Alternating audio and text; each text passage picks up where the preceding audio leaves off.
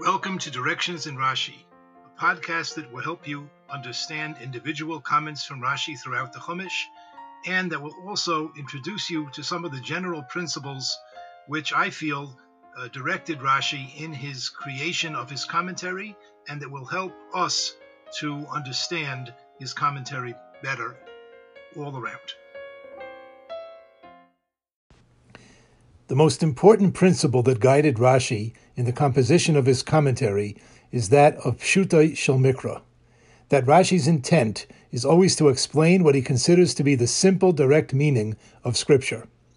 This rule is so important that it can force Rashi to break some of his other principles. As we have mentioned many times, Rashi is generally not interested in homiletical midrashim, halachic details, and the reasons behind the mitzvos. However, when delving into these areas will help Rashi clarify Pshuta Shel Mikra, he will do so. Another one of Rashi's principles is that he explains HaMikra'os al Sidrom. He explains the verses of the Torah in the order in which they appear. Among other things, this means that Rashi generally does not ask a question on a verse based on information that is contained in a later verse. Here too, however, Rashi will bend his own rule if it can help him explain the simple meaning of the verse that he is working on. In this week's Parsha, Parshas Mishpatim, we read in Perek Chaf Beis, Pasuk Yud Tes, Zoveach lo Elohim, Yochram, someone who slaughters a sacrifice, lo Elohim, to the gods, meaning to idolatry, Yocharam. We will translate it for the moment as shall be destroyed. Bilti Lashem levado, only to Hashem himself should we offer korbanos. Let's take a look at the Rashi, beginning with the word Yocharam. So Rashi says Yochram. Yocharam means you must. He shall be put to death, meaning he shall be put to death by the Beis Din, by the earthly court. Now, Rashi asks Akashya, Lama nemer Yochram, why does this pasuk say Yocharam? V'haloi kvar nemra v'misa b'makam acher. Doesn't the Torah already say that a person who does idolatry is chayev misa, is liable for the death penalty? Doesn't the Torah already say this in another place? As it says in Sefer Dvarim, chapter Yud Zayin, pasuk Hey, you will take out that man or that woman who has served idolatry, and you will put them to death. So why does the Torah say it also here? So Rashi answers, Ella, since the Torah in Sefer Dvarim did not make it explicit for which kind of service to idolatry is a person liable for the death penalty. So that you shouldn't say that any kind of service would put the person in a position of being put to death. Perhaps one would think that, because in Sefer Dvarim it simply says he went and he did Avodah Zarah. He went and he did idolatry. But what form of service did he do for idolatry? So one might think any form whatsoever. So bo ufiresh l'chakan. Therefore the Torah came here and it made explicit as follows, Zoveach lo Elohim. It says, he who slaughters a sacrifice to the gods. Loimer lecha, this is to tell you, ma zvicha, what is special about zvicha, about slaughtering? Avoda hanasis bifnim l'shamayim. This is a service that is done inside the Beis HaMikdash for the sake of heaven. We slaughter korbanos to Hashem in the Beis HaMikdash. Others, they slaughter sacrifices to idolatry. So afani marbeh, so I will also add on hamekater v'hamenasech v'hamishtachave. I will add on someone who burns incense to idolatry, someone who makes a wine libation for idolatry, and someone who bows down to an idol. Shehein avodos bifnim. These are services that are done inside the Beis HaMikdash for Hashem. V'chayavan aleihem d'chol avodah zarah. And a person is liable for the death penalty if he does them for the service of any kind of idolatry. Bein shedarko la'avdu bekoch, bein she'ein darko la'avdu bekoch. Whether it is the normal accepted way to serve that particular idol in that way, or whether it is not the way to serve that idol in that particular way. For example, if there were an idol, such as the Gemara talks about a type of idol that was called markulis, that the way of serving it was to throw stones in front of it, but not to bring sacrifices to it. But if one brought a sacrifice to markulis, the one would be chayiv misa, because since slaughtering a sacrifice is something that we do for Hashem, so if someone would do it for idolatry, he is chayiv, even though that particular idol is not normally worshipped in that way.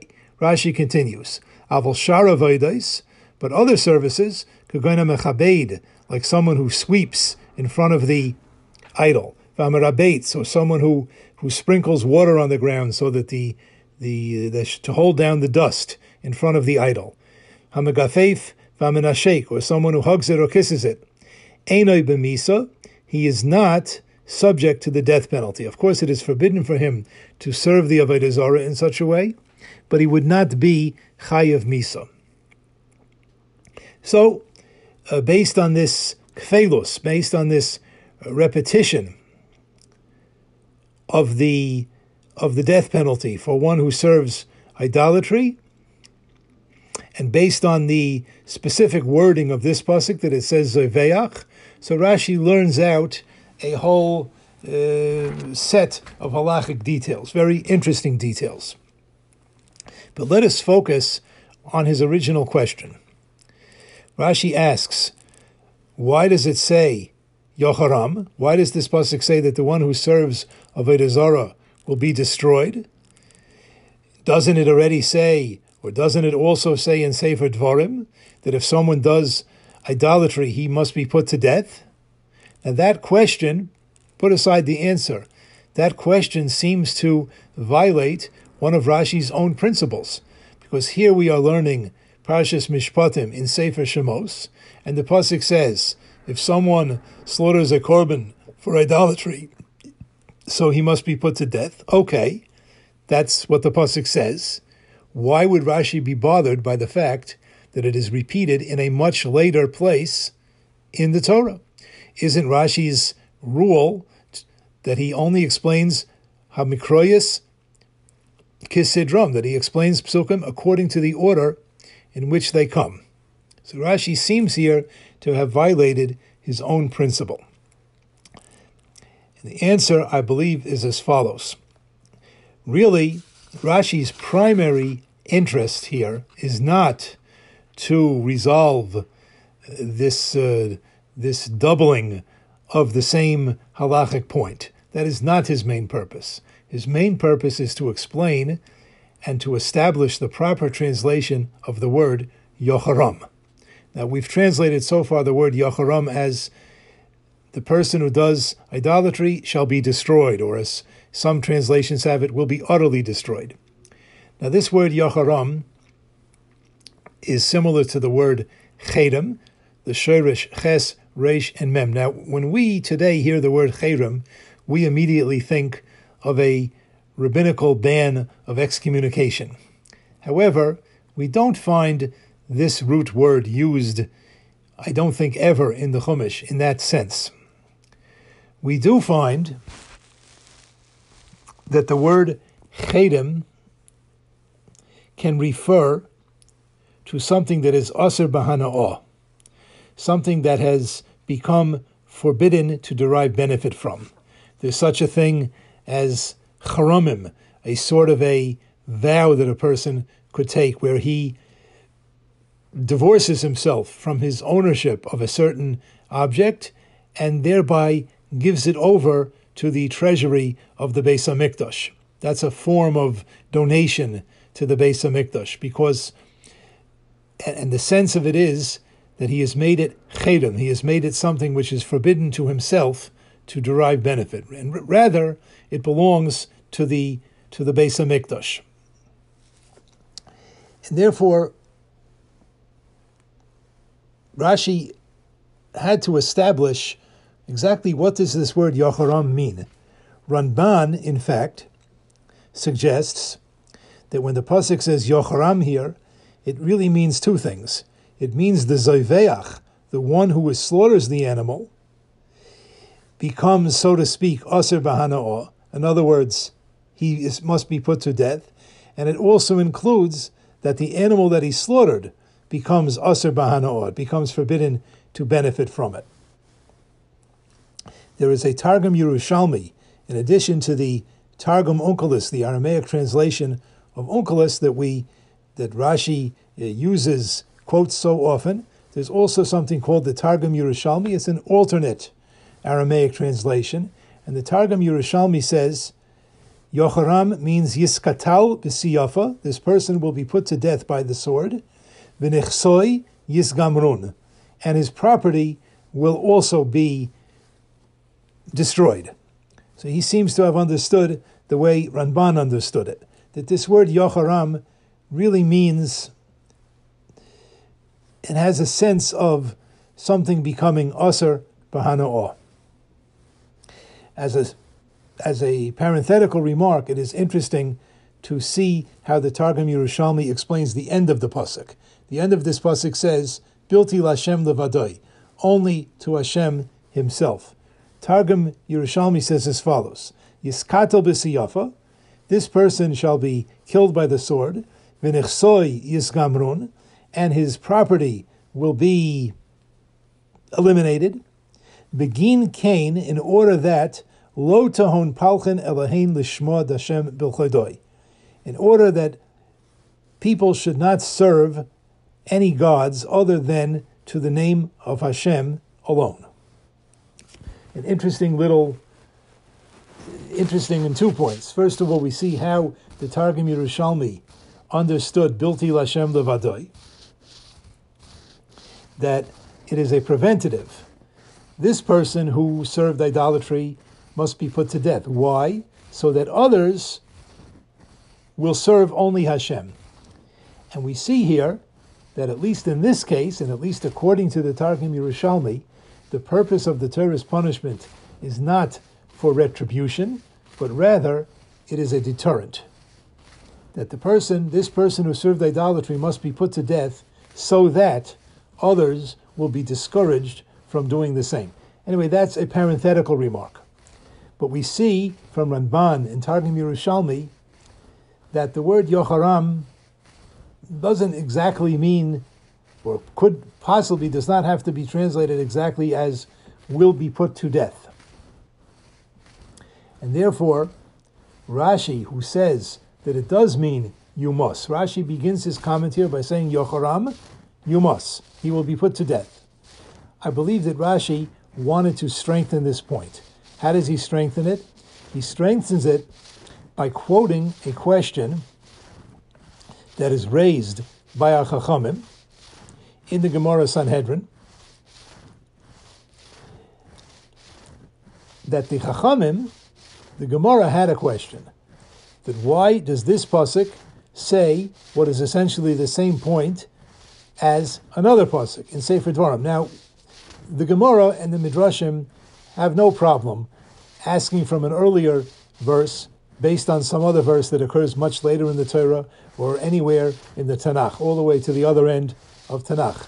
No problem whatsoever for the Gemara or the Midrash. Rashi's rule is a self-imposed rule, that he chooses not to entertain such questions, generally speaking. Here he quotes the question that the Gemara asks, Lama Nemer Yochram, why does it say here Yochram? Doesn't the Torah tell us in another place that a person who does idolatry is chayav misa? Why does Rashi quote this question? Because from the question that the Gemara asks, we see how the Gemara interpreted the word Yocharam. If Yocharam means something other than be put to death, then the Gemara had no question. Because the pasuk in Dvarim doesn't say Yocharam. It says Umeis. It says that person will die. He will be put to death.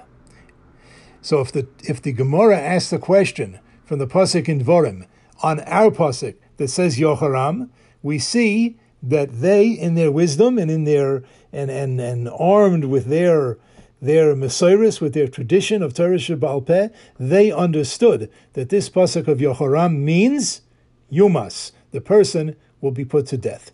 So here we have a very good example of Rashi, so to speak, breaking his own rule. His normal rule is don't ask me questions based on later psukim, but here he breaks that rule. Why? Because he is using that discussion of a later pasuk in order to clarify the meaning, the pshutei shel mikra of the pasuk that is in front of him. Let us examine another example of this phenomenon. A little bit later in our parsha, we read in Perek Chaf Beis, pasuk Chaf Ches, Bechor banecha titein li. The firstborn of your sons you shall give to me. And let's just see the next pasuk after that. Kain ta'aseh l'shorcha, so you will do for your ox, l'tzainecha, and for your flocks of sheep. Meaning you should redeem them also, the firstborn.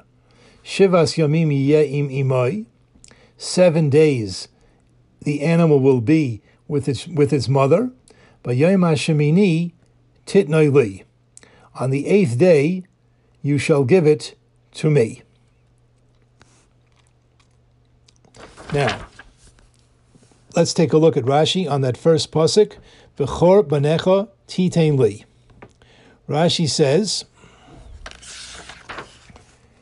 Bechor banecha titein li lifdoso b'chamesh sloyim min hakoyin. This means to redeem him for 5 selah, for 5 silver coins from the koyin. In other words, this is the mitzvah of Pidyon Haben. Now, Rashi asks Akasha, hasn't the Torah already commanded about this in a different place, that we have to redeem the firstborn?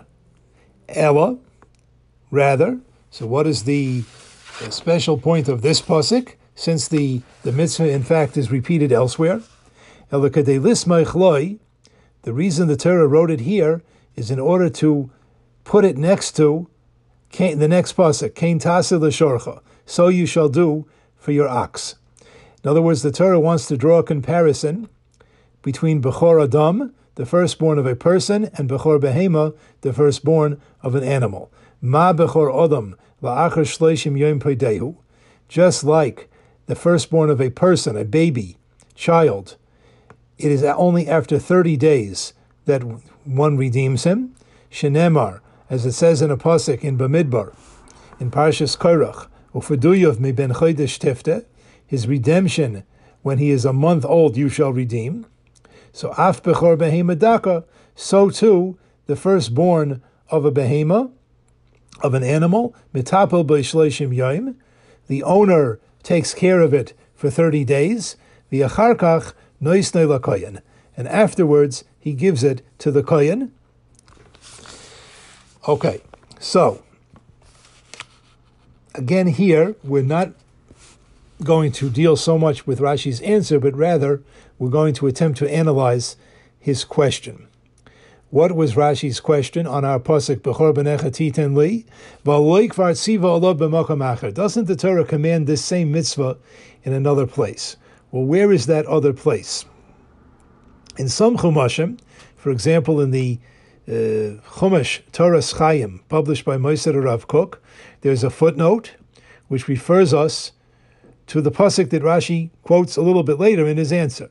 The pasuk in Bamidbar, Yod Ches Tes Zayin, which says about the firstborn of a human, Ufeduyav mi ben chodesh tifte, his redemption you shall redeem when the child is a month old. So, according to this, Rashi seems to be breaking his own rule. We're learning a pasuk here in Sefer Shemos that says, redeem your firstborn son. And Rashi is asking Akasha, well, why does it say that? It says it later in the Torah, the same mitzvah. Well, according to Rashi's principle of Mikra Oisal Sidram, Rashi should have waited till later.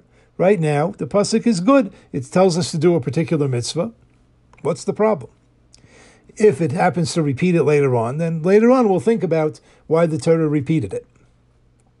So Rashi seems to be breaking his own rule. Now, the truth is, this footnote that is made in some Chumashim, personally, I disagree with it. Because the mitzvah of Pidyon Bechor is not stated for the first time here in Parshas Mishpatim. It has already been stated in Parshas Bo, where it says, in Perik Yud Gimel, Pasuk Yud Gimel, V'chol Bechor Adam B'vanecha Tifteh. Every firstborn of a person, every firstborn human child, amongst your children, amongst your sons, Tifdeh, you must redeem. So it would seem to me more correct to say that really Rashi is asking not mikoyach, not because of a later pasuk. Rashi's question is based on an earlier pasuk, which is the normal way that Rashi presents his kashas. In either case, however, I think we can say that Rashi's primary intent here is really not to get involved in this kfelus, in this doubling of the same mitzvah, and his primary intent is really not to tell us this halachic detail about how many days one must care for the firstborn before either giving it to the kohen or redeeming it from the kohen. It would seem, rather, that Rashi's primary interest in this pasuk is to explain the pshuta shel mikra. Let's look at the pasuk again. We've been talking here as if it's obvious that this pasuk is discussing the mitzvah known as Pidyon Haben. But let's take a look at the words in the pasuk. The pasuk says, "Bechor banecha titein li," the firstborn of your sons you shall give to me. That in and of itself doesn't sound so much like Pidyon Haben. In fact, the Sforno, Rabbi Ovadia Sforno, the great commentator, says on those words,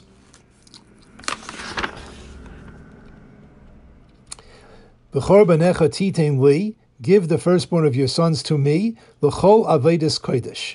You should give the firstborn of your sons, you should give him over for all the holy service to Hashem. Le'avedas HaMikdash, you should specify and dedicate him to serve in the Beis HaMikdash, or the Talmud Torah, and you should allow himself to dedicate himself to the study of Torah. K'may shehoya achar kach b'kohanim, similar to how it was later on with the Kohanim. In other words, he is understanding, it seems, that this pasuk is talking before the Kohanim were chosen to be the servants of Hashem in the Beis HaMikdash, and before they were chosen to be an entire group, an entire shevet that was dedicated to the study of Torah. And here the pasuk is saying one should give over one's son, one's firstborn son, to that service. Rashi, of course, said, not like that. Rashi said, B'chor banecha titein li, you don't actually give your son to Hashem. It means, lifdoso b'chamesh sloyim. How do you give him to Hashem? By paying a kohen for him, so in effect you are showing that really he belongs to Hashem. Now, in order to be mechazik, in order to strengthen that explanation, that is why I think Rashi asks his kasha, that this mitzvah of Pidyon Bechor had already been mentioned in another place. Whether he means already mentioned in a previous pasuk in Parshas Bo, or whether he means it is mentioned later on in Sefer Dvarim, in either case, the primary reason he's asking this kasha is because if Chazal raise this question,